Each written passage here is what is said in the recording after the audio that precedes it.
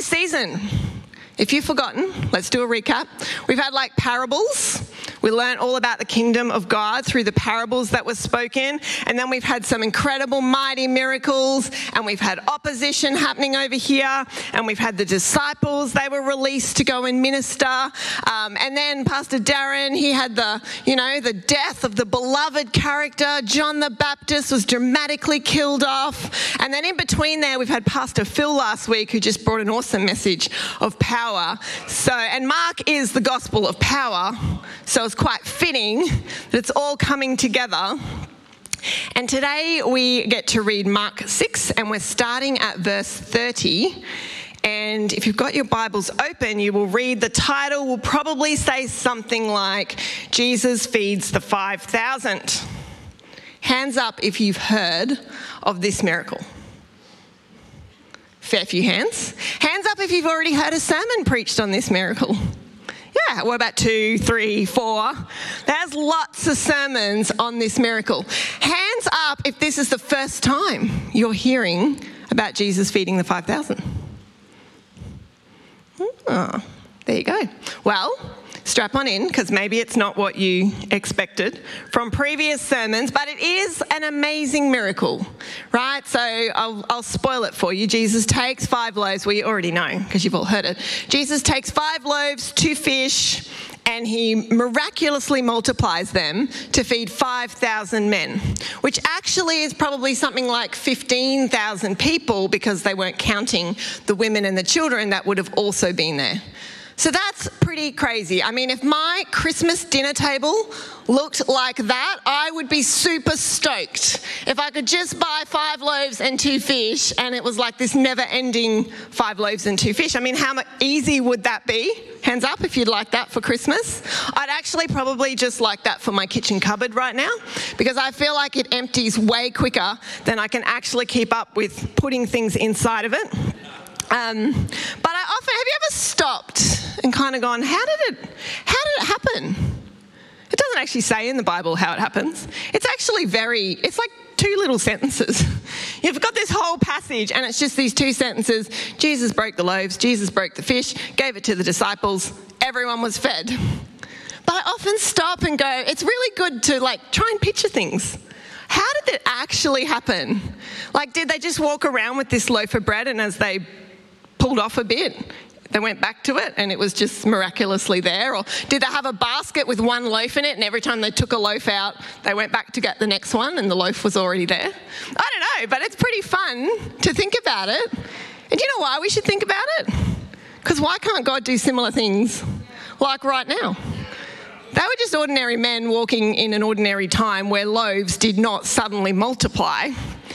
So sometimes I love to think of the practicalities of how the miracles actually outworked, so that maybe I'm bold enough to pray and ask the Holy Spirit to do some in my own life right now, right?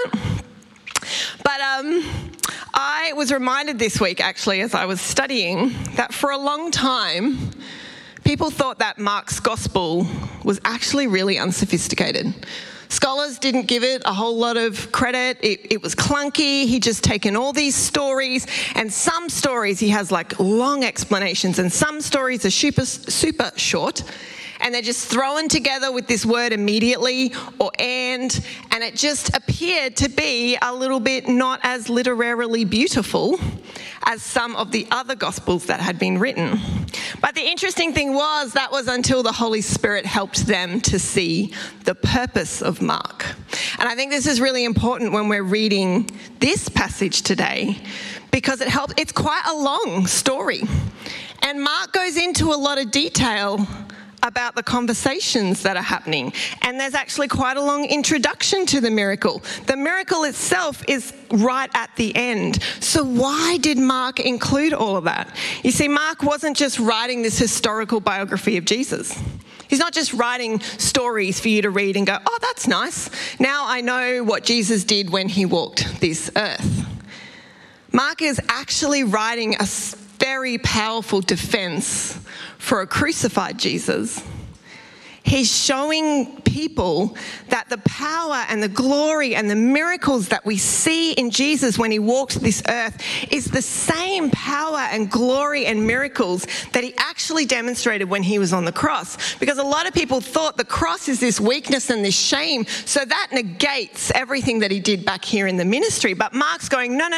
You actually have to see the entire picture and know that the power of Jesus is just as evident. Actually, it was all leading to this point. The power of Jesus is so evident in the cross, and this is why he is the Messiah. So I'm going to tell you about all the mighty miracles that he did and the incredible teaching that happened, and we're going to lead right up to the most powerful moment when he actually completely conquered sin and death on the cross. It's all connected. He is the Messiah.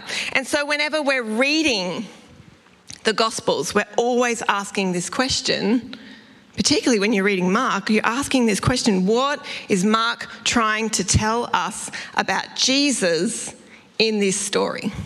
It's not just a nice story.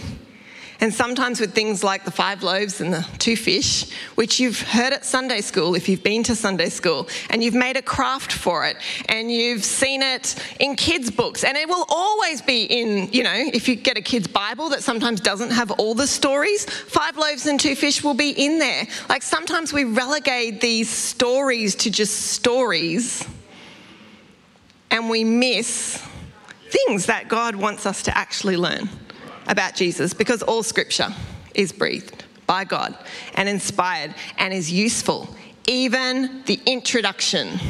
So I'm going to get stuck in one verse today, and you're going to love me for it by the time we get to the end. Let's see, hey?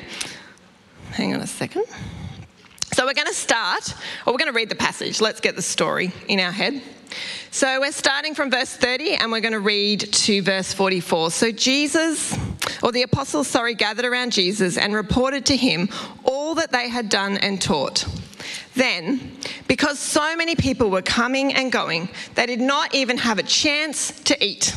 And he said to them, "Come with me by yourselves to a quiet place and get some rest." So they went away by themselves in a boat to a solitary place.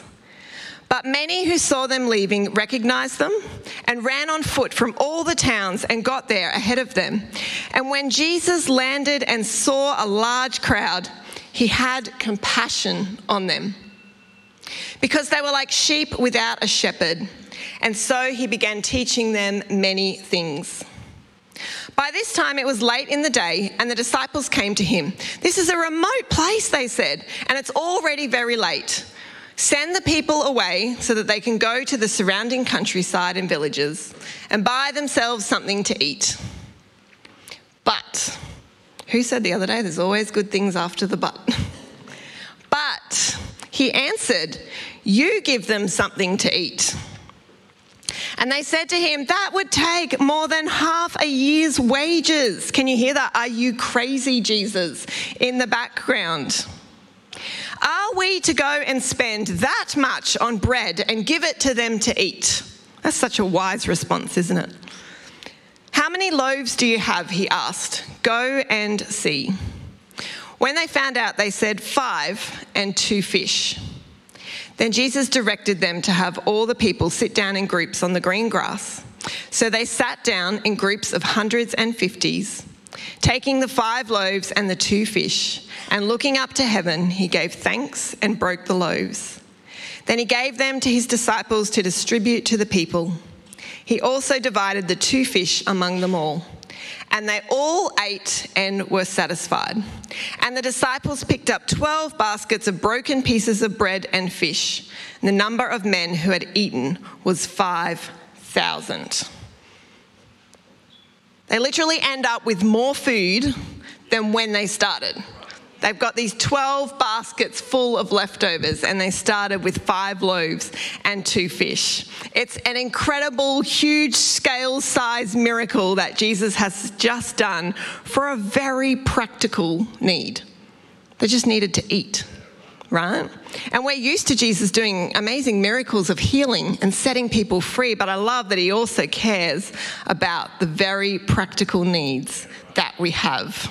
Oh, there are so many sermons you could preach from this message. Like you could just go off in a tangent about how Jesus cares about your practical needs and he will meet them. So I'm sure there's a sermon out there, and if that just really spoke to your spirit, go and find it and listen to it, or spend some time with Jesus going, Jesus, do you care about my practical needs? Because he really, really does. And if you trust him and ask, wait and see what he will do. Anyway, back to the message. So our story today actually picks up where Pastor Jez left off. Who remembers Pastor Jez's sermon? Yeah, what was it? Pop quiz. Jesus sending the disciples out. So they're going to go out and they're going to minister. And they do. And they come back to Jesus. And so our passage actually starts with the disciples are coming back to Jesus to report everything that's happened. And they have had, this incredible time. They've done obviously a lot. I am sure they had amazing wins. And I'm also sure they probably had some failures too. And they want to get with Jesus and they want to talk and share with him. And it says in here that they hadn't even had time to eat. So it's obviously been a full-on ministry time. And so Jesus says, well, let's go away. We're going to get in a boat. We're going to go to this solitary place. And we're going to have some time together. So they do that. And they arrive in this place. And who is there in front of them but the crowds? The very crowds that they are actually trying to escape from, or leave from and go away to have some time out. I was standing there, and sometimes when I read Jesus stories, I think when they say crowd, I think, 30 people. Like, do you ever do that? I just think there was a little crowd, but the Bible tells us, they got to the edge of the shore. There was 15,000 people there probably, because they fed 5,000 of them later. And I just think, wow, how would I have reacted?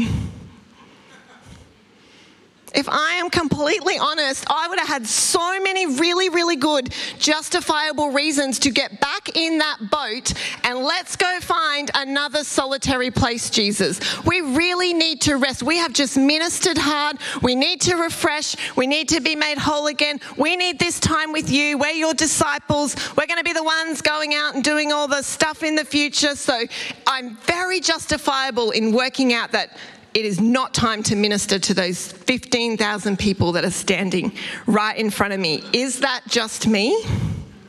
No? Thank you. So I was really stuck on this verse, right? Verse 34.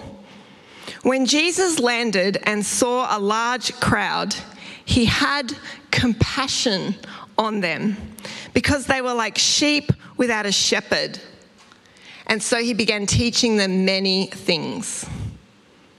I'll tell you what, I learned a lot about Jesus just in that one verse, that you could pick away layers upon layers and have that heal your soul, but then also inspire you as to who we are meant to be as disciples of Jesus, right? This single verse just completely floored me because so many times I've read this story and I've rushed to the miracle and I've marveled at the miracle, but I've actually missed Jesus and who he is right there in that miracle.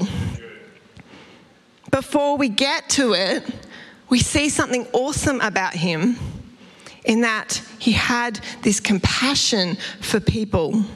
Right? Compassion is way more than just sympathy or pity. If you actually look up compassion, it is a feeling that arises when you're confronted with someone's suffering, but it's so much more than a feeling. It's a call to action. Like, you have to do something to help relieve the suffering of the person that is in front of you. And the Holy Spirit stopped me and he said, did you know this whole miracle happened because Jesus had compassion, because he saw something different on those 5,000 men and those 15,000 people than I'm seeing when I'm looking out and I'm just seeing a crowd that wants something from me and I just need to go and have a rest. Jesus saw life so differently. You know, we can learn so much about who we are meant to be as disciples when we actually look at what Jesus did. And I'm so thankful that Jesus is not too busy and that people are not too insignificant for him and that he didn't get to that shore and have too many other important things to do. And if we're honest, most of us live life through our filter. We filter the things in front of us based on what we need to do or what our inner circle needs at that time.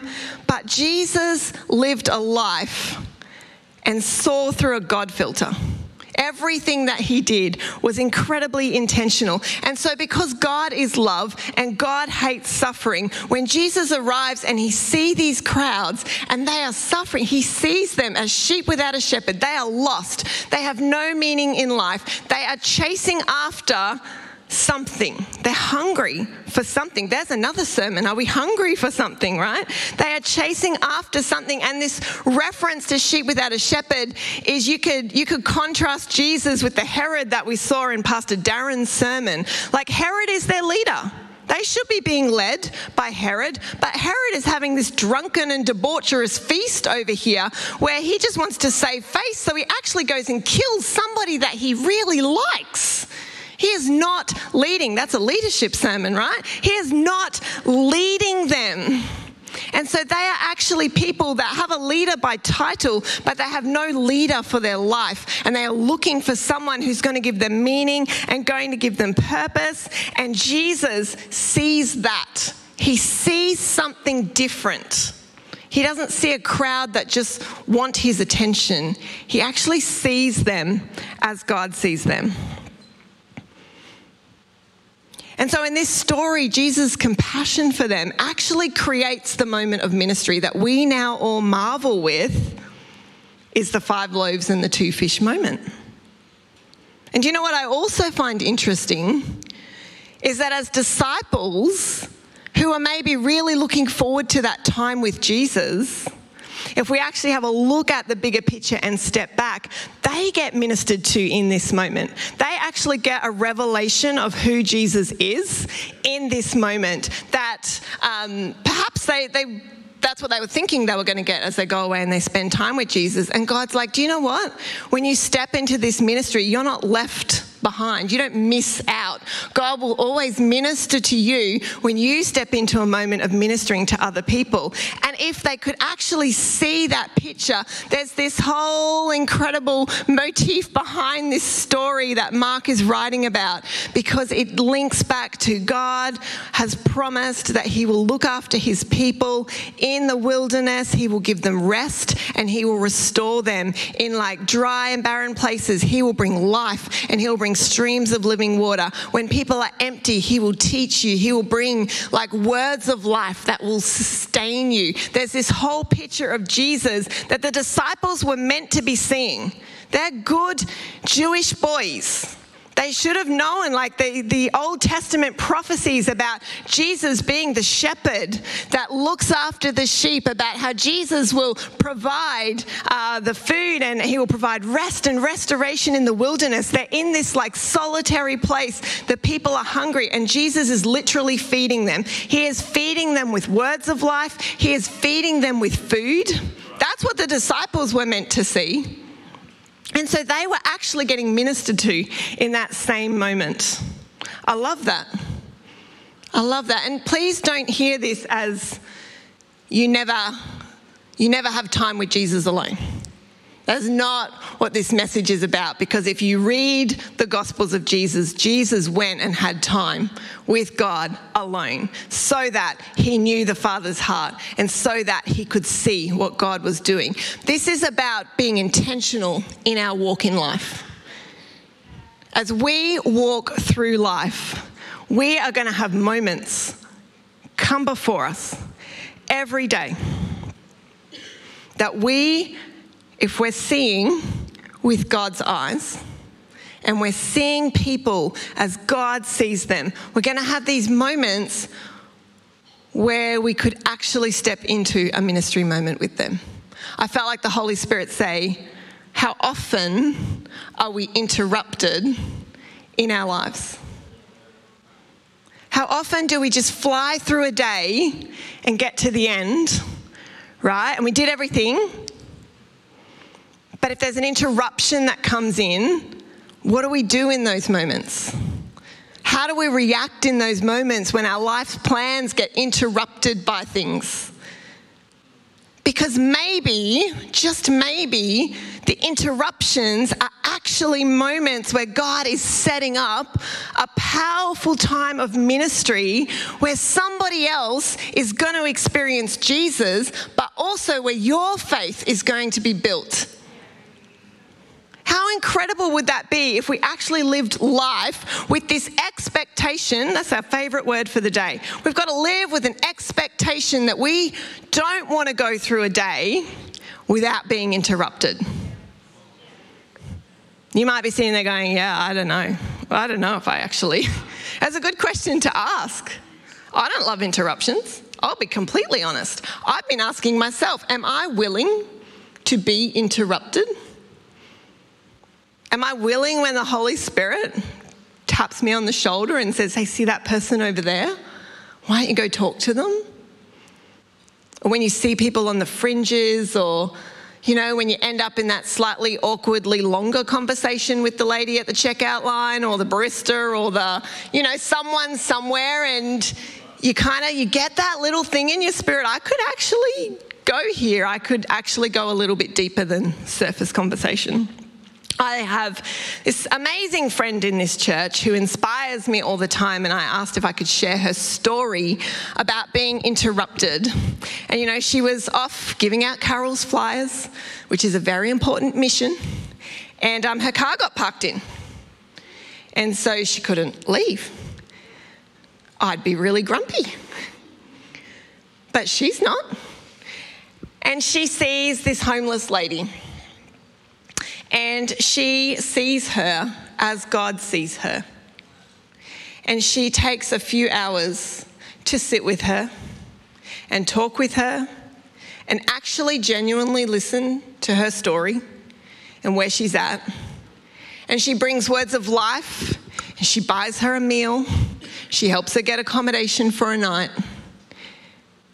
And that is a moment that you don't know what actually happened in that lady's life in that moment. There are moments in my life where I've had ministry from Jesus that I look back now and I go, that was such a significant moment. Like, that literally changed my life. There are moments where people have spoken into my world that I can look back on and go, that was a marker in my world. I was going this way, but now I'm going this way. Or I was bound up by that thing and now I'm walking in freedom. And I will love to hear that lady's story one day about how that moment actually did something. Maybe it slightly opened her to hearing about Jesus. Maybe it will link her into something somewhere else. She actually went back the week after to see if the lady was still there, and she wasn't there, but she met another person. And so she spent time with the other person. And I love that story because that is like that is something we can all do. We can all take our interruptions, and instead of going, oh, this is so annoying, maybe we just take that moment to go, Holy Spirit,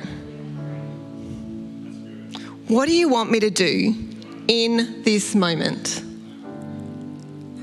Maybe you interrupted me for a reason. And how awesome is it to think, what if there is a 5 loaves, 2 fish moment in your world tomorrow? Like, I'm not talking about abstractly. I'm talking about real life. What if there is a multiplication of something, a miracle, a healing, a word of knowledge, a prophetic word? What if there is something that is like this unmistakable breaking in of the kingdom of God into our world that happens tomorrow because you embrace an interruption? You know what? It takes faith and boldness to walk like that. It really does. But if we're seeing the world through God's eyes, then what I love is that we also get to see his provision. So if we keep reading this story, we see the disciples. There's this long conversation between the disciples, and Jesus is just totally setting them up, right? He is asking them, hey, you guys go and feed. And they're like, we cannot do it. We don't have enough money. There is no possible, feasible, practical way that we can actually feed this crowd that is in front of us. Jesus knows exactly what he's going to do. But it is becoming very clear that the disciples are only seeing practically. They can only see what's right in front of them in this world that they live in. Jesus is walking to a different vision. He knows that he has God who has all the riches of heaven and nothing is impossible for him. And when he breaks that loaf, he looks up to heaven. He is honoring God, he is blessing God, and he is allowing God to do something that he can't physically, we can't practically or physically do in our own strength. You know, the disciples see these practical limitations, but Jesus sees incredible opportunity. Like, we can learn so much if we just take a moment to kind of sit in those scriptures and watching how the disciples are reacting and watching the words of Jesus back to them. The disciples are seeing these 5 loaves and 2 fish. That's all we've got, Jesus. But Jesus is seeing God's infinite resources. I wonder how often we kind of shrink back. Like, we don't feel like we could step out in faith and boldness because all we're seeing is the practical reality. That person is sick and I can't actually bring healing. Or that person has needs that are so huge that I can't actually do anything that will significantly change. Like this lady that my friend went and saw, like, those needs are huge. Her life is so missing things. Like, she needs shelter, she needs a job, she needs love, she needs people, she needs to belong, she needs a community. Her needs are so huge. The government can't fix that. But Jesus can come into a person's world and dramatically change things, and people can come into a community of God and look, and who knows what can happen, right? There are miracles that Jesus wants to do that if we're only seeing with practical, then we will actually shrink back. When those moments come, we'll like shrink back and go, I want to, but I just don't know if you will, Jesus. Which is why we start by spending that time with Jesus so that we have the full confidence in him that if we step out into that moment of ministry, that the Holy Spirit will come through. That the Holy Spirit is going to work in their lives, even if it doesn't turn out the exact way that you think it should have happened. You know, even if you go back next week and they're no longer there and you kind of thought you might go back and find out, oh, this has all happened since I had that moment with them. Trust that the Holy Spirit is working, right?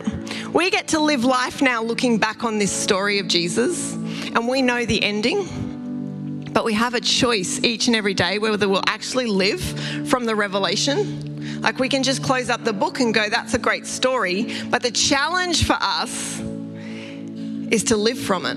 Like, every day can literally become a plot twist in our worlds if we choose to see the way that Jesus sees.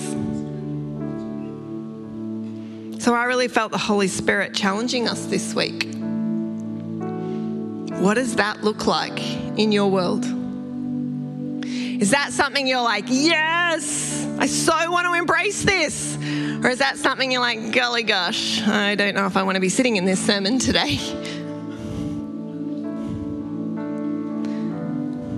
But think about the people in your world. You know, we've just sung about revival. Revival isn't for us. If you're sitting in here and you know Jesus, revival's not for you. It's awesome. You're going to get to experience the presence of God, and you're going to have like incredible experiences. And you're going to know Jesus better. You are going to get something from revival, but revival ultimately is for all the people out there who do not know him. And sometimes I think we sing about revival for us. Yes, I want like awesome experiences of the Holy Spirit and I want to be filled. But then what? Like, revival doesn't have a purpose if we don't take what we get out there. If we don't actually fully embrace and believe that Jesus is able to do what he said he will do. If he's able to take 5 loaves and 2 fish and multiply them to feed 15,000 people, then what can he do when we walk out these doors? What can we do if we actually allow him to interrupt all the stuff that just normally happens in our lives, and we are willing to step out in faith and boldness and meet people right where they're at. What could happen? I really feel, church, that we've got to slow down. I know we're going into the busy season, but we are people of God. We walk to a different tune than the world. There is like so many opportunities in this season. There is actually so much pain and heartbreak for people in this season. There is so much relational breakdowns and hurts and things that get stirred up in this season. There are people that cannot give their kids what they want to in this season, and they feel like they're failures, and they feel like they don't just live up as a parent. There are people that are lonely in this season. They do not have family around them, and this season just highlights that they are on their own. There are so many opportunities for ministry, and we can go into this season and we can be like, yeah, we're busy, we're doing this, we're going here, we're getting this, we're doing. But we're meant to be people of God, and I really feel like we've got to slow down this season. We've got to be interruptible. We've got an incredible carols event. We've got an incredible Christmas at home. We've got opportunities where people can literally hear the words of Jesus that we can be inviting them to, but also you are a walking, talking gospel. You get to share the heart of Jesus with people as you are meeting them. That is who we are as disciples of Christ. And if we can take anything from this story, it's that we are meant to be interruptible by compassion, seeing people for who they are, and then choosing to faithfully and boldly step into the moments that Jesus puts before us.